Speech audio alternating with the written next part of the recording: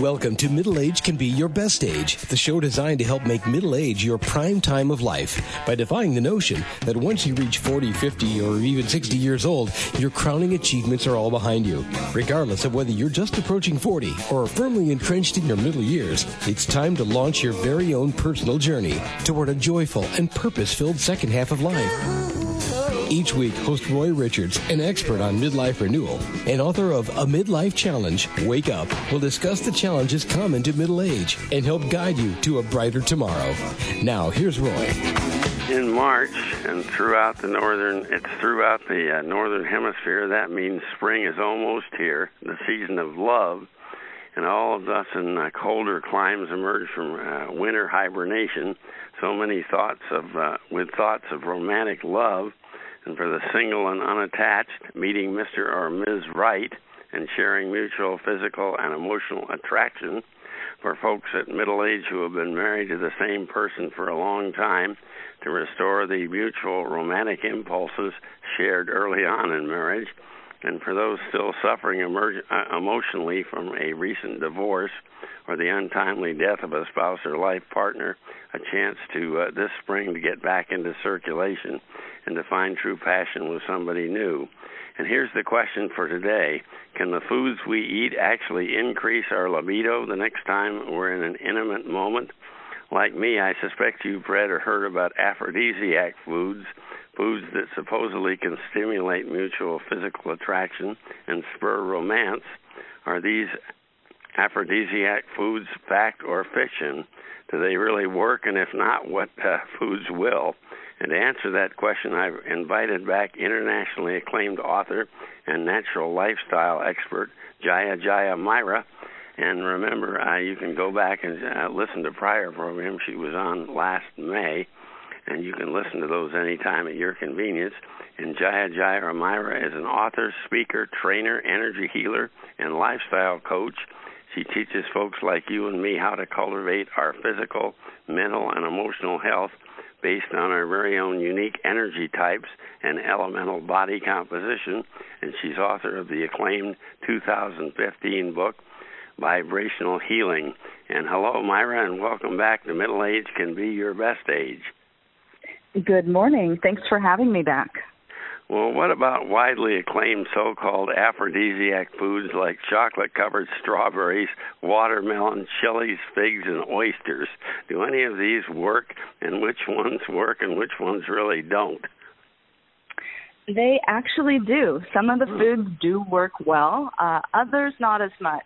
Right. So I'm sure you see all over the news, there's tons of articles online like where you're constantly hearing about, oh, go eat this food because it's going to help get you in the mood, or stay away from this because it's not going to.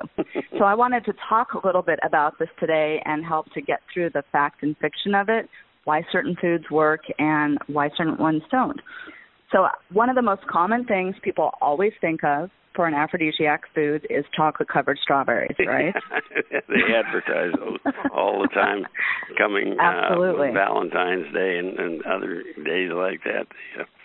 They really push those things. So the nice thing is that chocolate-covered strawberries actually do work for both men and women. That's one of the things is a lot of aphrodisiac foods will be specific to men or women, but mostly to men. Yeah, so it's important. It's important that women get it. If a woman eats an aphrodisiac food that may work for a man, it's not going to do anything for her. So she should focus on something else. But chocolate-covered strawberries are one of those that will work for both sexes. And the reason behind that, strawberries, it's a little bit less direct of a reason, but it's really super packed with vitamin C. And there's been new scientific research that shows that vitamin C is really good at keeping the blood flowing in all parts of the body. So I guess I could drink orange juice before. You definitely could. Or even kiwi. Kiwi is also another exceptionally high source of vitamin C that most people don't realize. And chocolate's actually really great. It contains a couple of compounds. One being phenethylamine, which is one of the compounds in chocolate, and it's a stimulant that when released in the body, it causes your brain to fall in love with people. And this is why we so commonly associate chocolate with love. Yeah. Chocolate also contains tryptophan, which is known to increase serotonin production, which is one of those chemicals that'll help to make you feel good. But I tell people avoid foods that have a ton of tryptophan in them. You probably have heard of tryptophan when it comes to turkey at Thanksgiving time. It's notorious for making people fall asleep. So try to avoid some of the other foods that are really high in tryptophan, like turkey. Many people don't know this, but hummus, avoid hummus, those sorts of things that don't have those other compounds in it, which are going to help stimulate you, because if you get too relaxed, you're just prone to fall asleep. It's not prone to actually get you in the mood. Absolutely. Yeah. But the chocolate, the strawberry combo is really good, because strawberries also have natural sugars. They're going to give you a boost of energy. They're going to keep you awake. Combine that with all the magic and wonder of chocolate, which has also been known for a very long time in many generations to just give stamina and energy to people. So this is definitely a good food. Recognize that. Watermelon, I've never thought of being a good food. Yes, watermelon is one of those foods that a lot of people don't think of that can be good for sexual health. But for men, it is. Not necessarily for women, and here's why. Watermelon, it's a wonderful food for other reasons, which we can get into. So with spring being here, approaching summer, people wanting to go to the beach and stuff, watermelon is actually great because it contains a lot of compounds that can help protect you from the damaging rays in the sun. But if you're a woman and you want to use it for sexual health, not necessarily very good. For men, it may be good. It contains both citrulline and lycopene. Tomatoes are known for lycopene, but actually watermelon contains more lycopene than tomatoes do. So here's the thing with these two compounds. Citrulline will relax the blood vessels in the body, so it functions in an almost identical way to Viagra. So this is why it works well for men. It's not necessarily going to be great for women. The citrulline, which is also very good for sexual health, the problem with that is that it's mostly found in the watermelon rind. So unless you're going to be eating something like watermelon rind preserves, I don't know about you, but I love them. And I haven't been able to find them since I was a child. So do you know anywhere I can get some watermelon rind preserves? I sure don't. I will love you forever. But so don't go to watermelon for the citrulline unless you're going to be eating the rind. And frankly, I don't know anyone that would do that. What about chilies and oysters? I've never heard of them being an aphrodisiac. As being aphrodisiac food? Yeah. So the reason that chilies work, and they do, and they will work for both men and women, which is good. The spice, when the spice gets on your tongue, it helps to release epinephrine in the body, which then has a cascading effect to help stimulate endorphin production, which is going to make you feel good. They always talk about let's spice things up. There's definitely a reason that we use that language, because spice can help us to relax and feel good and also give us that little zing of excitement and energy. So if you're someone who's prone to be a little bit more lethargic, spice might actually be a very good solution for both men and women for getting in the mood. Oysters. Just make sure that if you're eating spicy food, you might want to take a breath mint after that before you and your partner try to have some fun. Your partner. You definitely might. Be careful. Don't have that on your hands. Don't have that when you're trying to make love to someone. That would not be good. Your partners have to punch you first. What do oysters have that stimulate people? So oysters are another really awesome food, but again, only for men. So ladies, if a guy tries to take you out on a date and get you to eat oysters, you can just graciously say, no, thank you, but definitely let him eat all the oysters he wants to eat. So but not in a month without R, he might get sick without an R in it. They used to say that anyway. Interesting. But the reason why oysters are so great is because they contain a lot of zinc. And zinc is very, very important for both testosterone and sperm production in men. Zinc can also help to stimulate dopamine production in the body, and dopamine is one of those chemicals that makes you feel good. So guys, go for it. Ladies, if you want something to eat, maybe go for the celery. A lot of people don't know that celery is an aphrodisiac food as well, and it helps to increase our sensitivity to the pheromone production and to make us more acutely turned on by that. So, ladies, go have some celery. Let's say that the date goes well and it ultimately leads to a proposal and to marriage. What's the best and worst foods for a bride and groom to consume on their wedding day? It's going to really boil down to what's going on in that relationship and what sort of problems that they're looking to get over. If you're looking for something to stimulate, to just really pump up your sex drive, actually an interesting food is pomegranates. That's one that we haven't discussed. It's a food that's been associated with fertility for a long time, and of course for fertility and childbearing, you have to have sex to get there. So it is known to stimulate sexual drive in men and women, and it's also going to be really good for the ladies because it's got a ton of antioxidants in it, and that's going to be really good for your skin health and giving you just a more radiant glow. Oh, I see. So I'll have to eat a pomegranate if I ever get married again, I guess. I would say go for some figs. Figs are another really wonderful choice for both men and women.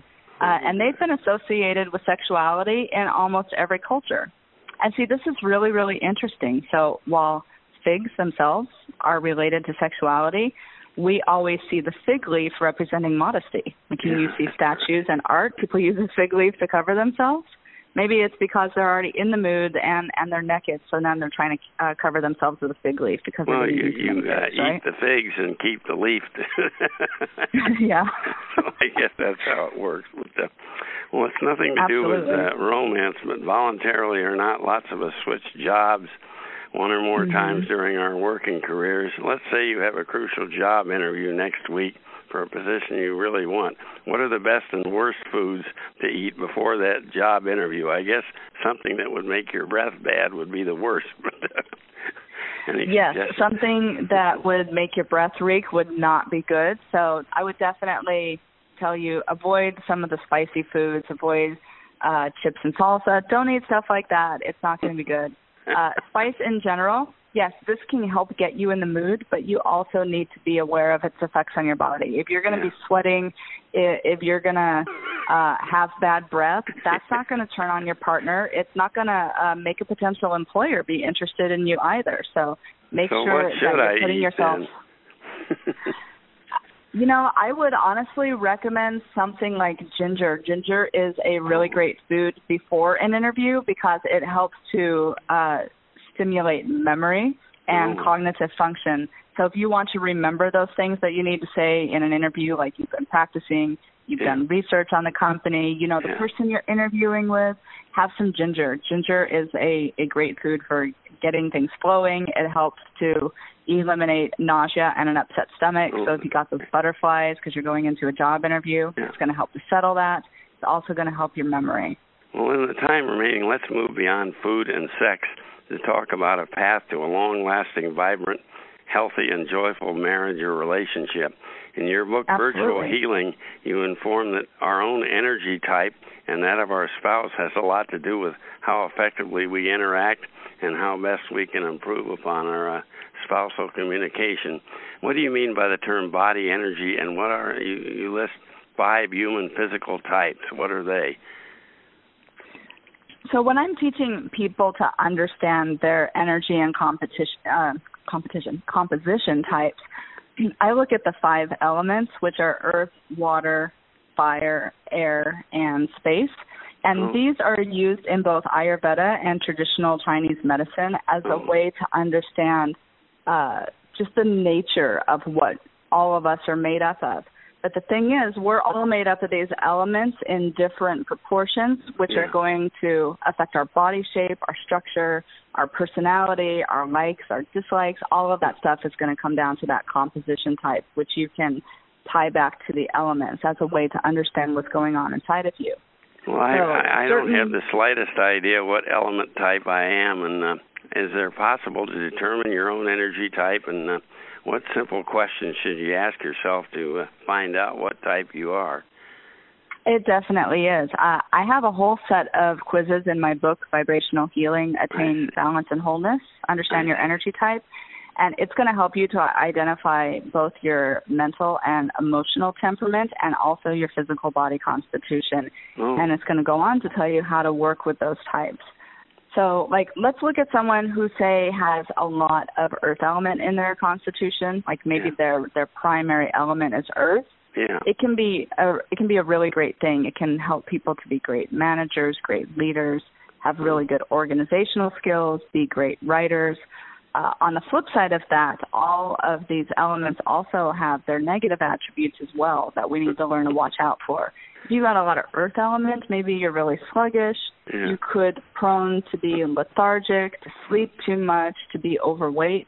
So, like, these are things that we need to look out for. And when you understand what your composition type is, you can know what your inherent strengths and weaknesses are, so you can use your strengths to help overcome your weaknesses. Well, let's say that my wife and I both determine our types, and I'm water, and my wife turns out to be fire. Should we immediately head for divorce court, or are folks most likely to sustain marital bliss if they're the same energy type, or do opposites attract? And opposites definitely attract. I mean, I would say that people of the same energy type, there can be attraction there as well, but if everything is the same all the time, that can lead to problems. But you brought up the types of water and fire. That's actually a difficult combination. If one person's primary type is water and the other person's primary type is fire. Since water puts out fire, I guess that wouldn't work too well. Water puts out fire, or fire can boil water. Yeah. So the person that has the fire-based temperament, if they end up nitpicking a lot of things, they can cause the water-based person to get just very angry and irritated, sometimes to the point of just like exploding. I don't know if you found that has been an experience with you. No, I was just using that as an example. Also, the fire-based person can easily hurt the feelings of the water-based individual because fire people they're just very hot, they're to the point, they tend to be very sharp in their communication styles. Yeah. And someone with a water-based temperament is more gentle, more flowing, more easygoing, and they don't necessarily speak or think or communicate in that way. So you just have to learn to understand that each of these different elemental types is going to communicate in a slightly different way, and to not take it personal because it's not the way that you choose to communicate.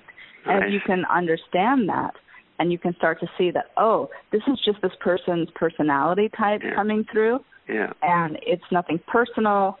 I'm not that way, but then again, your partner can't be just like you anyway, because you're not going to have exactly the same constitution type. That makes so just learn to identify like what is them, and that can start to bridge any problems you have with communication. And sit down and talk about it. The elemental model is great. You can say, hey, I'm water, you're fire. How maybe when you speak to me in this way and you're speaking very sharply, it hurts me. It hurts me more deeply than it would most people. So just like bring awareness to these situations so that you can start to communicate with your partner in a way that's healthy for you and for them. Yeah, well, let's talk a bit about your 2015 book, Vibrational Healing. What's the meaning of the term vibrational healing, and how do we accomplish it?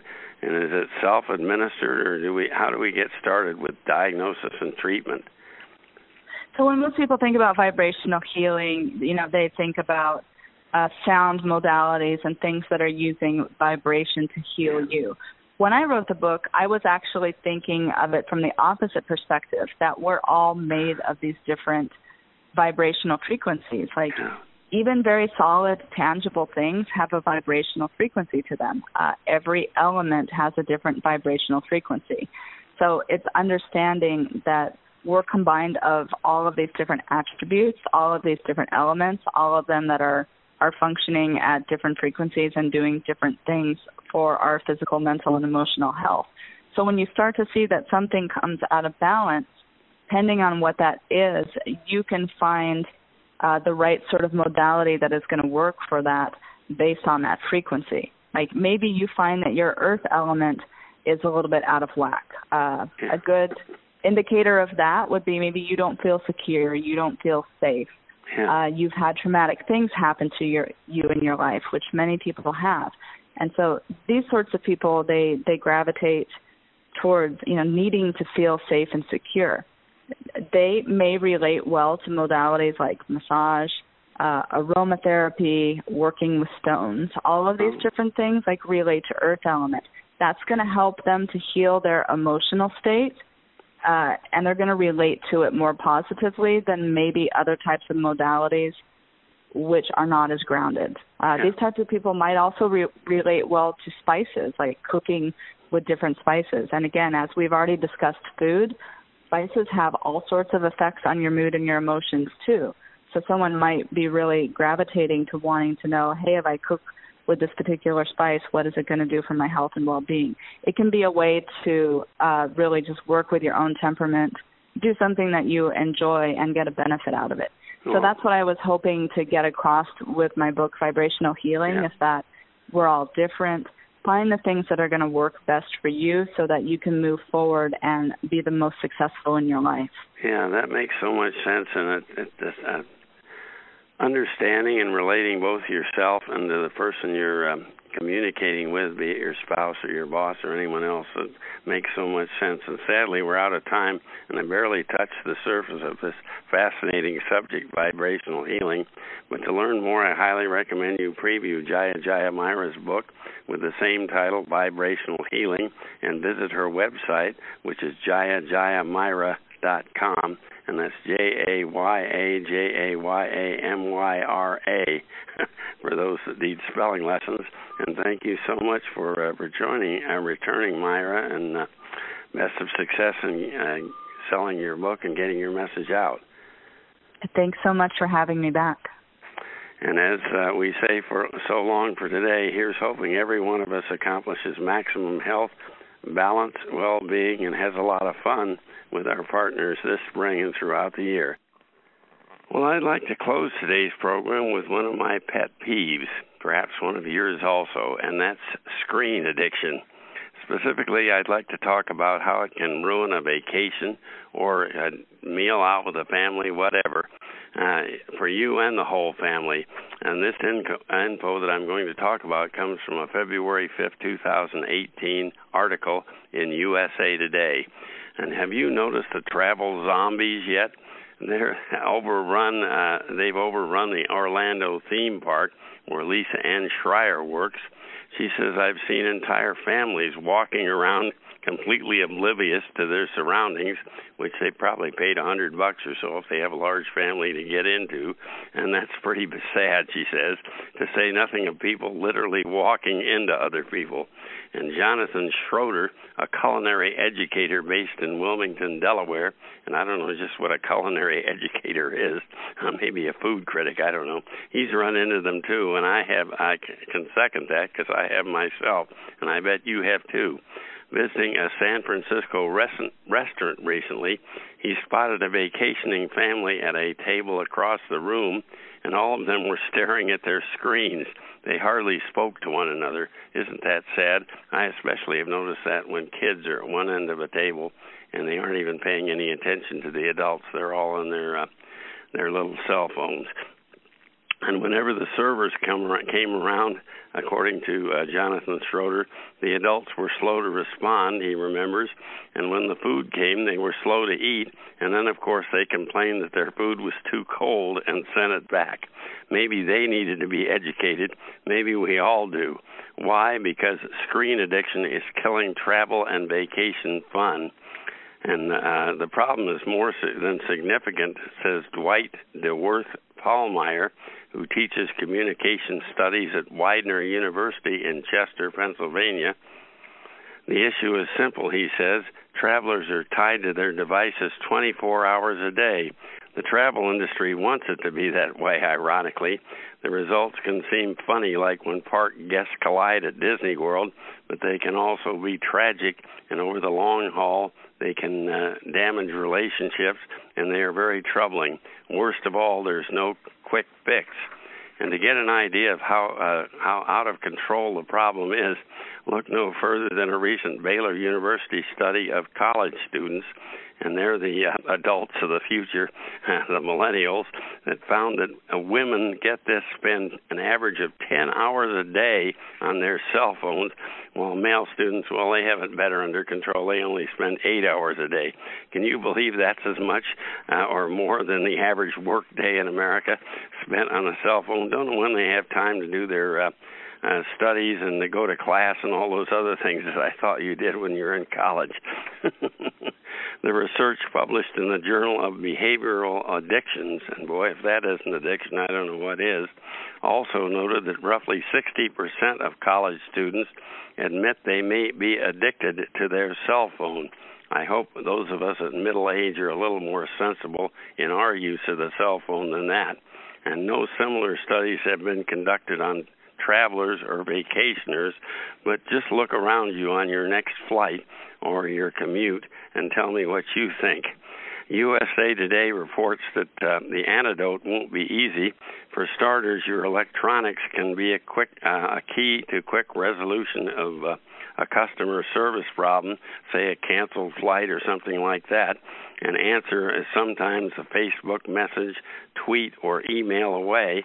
And for example, the Hilton Honors app allows you to use your smartphone as a digital key, liberating you from the plastic room keys that we all get, but requiring you to keep your device on you at all times. And can you believe Royal Caribbean's new app allows you to check in, access your room, and order drinks? All you need is your cell phone. It's getting harder to unplug, observes Ellen Gunn, a family travel expert and frequent traveler, but it's not impossible. And here's some good news. There are resorts that offer digital detox packages that can help you, and laws designed to prevent distracted driving, of course, are passing left and right, and amen to that. I had a driver a couple of years ago that swerved in right on the freeway in front of me, and he was deep in thought on his cell phone. I had to pull up to avoid a collision. I'm sure you've had similar experiences. And there are plenty of good reasons to sit up beyond your safety and pay attention to what you're doing while you're traveling beyond personal safety. Relationship expert April Massini has a long list. For instance, try a romantic vacation with just you, your sweetie, and that unwanted third party in the room, the cell phone. Screen addiction will dash a romantic vacation, she says, and yes, even a honeymoon. It also can throw a wrench into the spokes of your family time and threatens to turn every vacation into a working vacation. Since the office can reach you 24/7. And isn't that a depressing thought? You're on vacation to recharge your batteries, and your boss contacts you with an emergency, asks you to call in immediately, blah, blah, blah. That would certainly not recharge my batteries. How exotic can a vacation be when you've got all the online creature comforts and distractions on the screen in front of you? Plus, of course, it's rude. And don't take my word for it, says USA Today. Remember the story the next time you're in a waiting area and someone has a loud conversation on the computer or phone. Using common sense and discretion enables us to participate in travel as well as respecting those around us, says Jacqueline Yost, president of the Pennsylvania Academy of Protocol. I didn't even know they had such academies. So next time you see a travel zombie veering off the road or bumping into a fellow pedestrian, remember that their behavior isn't just reckless and unmannerly, it's also taking everything away from vacation that should make it special. So snap out of it, for goodness sake. And here's a couple of pieces of advice on how not to become a travel zombie. First of all, believe it or not, there's an app for that. A little ironic, isn't it? An app such as AT&T's Drive Mode can keep you focused on when you're driving. And, of course, when you're on the airplane, you can put on the airplane mode to stop the barrage of notifications and can help you, although I guess there's nothing wrong with being on the email when you're on an airplane, unless you've got kids around you or your spouse that you should be talking to. Second, set hours for your tech, and that sounds to me like the best idea yet. You can set your own do not disturb hours on a device such as an iPhone when you're traveling or when you're at a vacation destination like Disney World or wherever it may be, to ensure you're completely focused on the experience and not paying attention to that blooming cell phone. And for Android users, there's also an app that can set more specific times and dates. And if all else fails, check into rehab.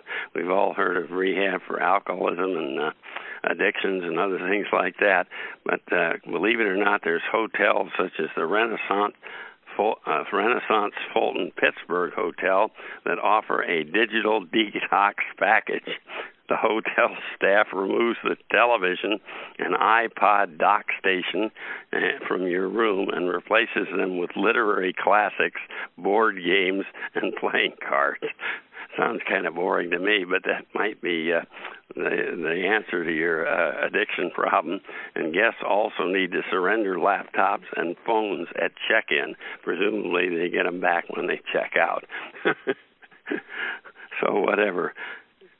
Let's get over that addiction. It's taking too much away from your relationship with your family and your vacation time and all those other special things about travel. So snap out of it, for goodness sakes. And that's it for today. Tune in next week when we'll talk about your how you can take your own virtual island for spiritual healing. That sounds like a fascinating subject, doesn't it? Talk to you then on Middle Age Can Be Your Best Age. You've been listening to Middle Age Can Be Your Best Age, hosted by Roy Richards, an expert on midlife renewal and author of both A Midlife Challenge, Wake Up, and Wake Up, Captain and Crew, Restart Your Engines. You can learn more about Roy and his Middle Age Renewal Training System by visiting his website, middleagerenewal.com.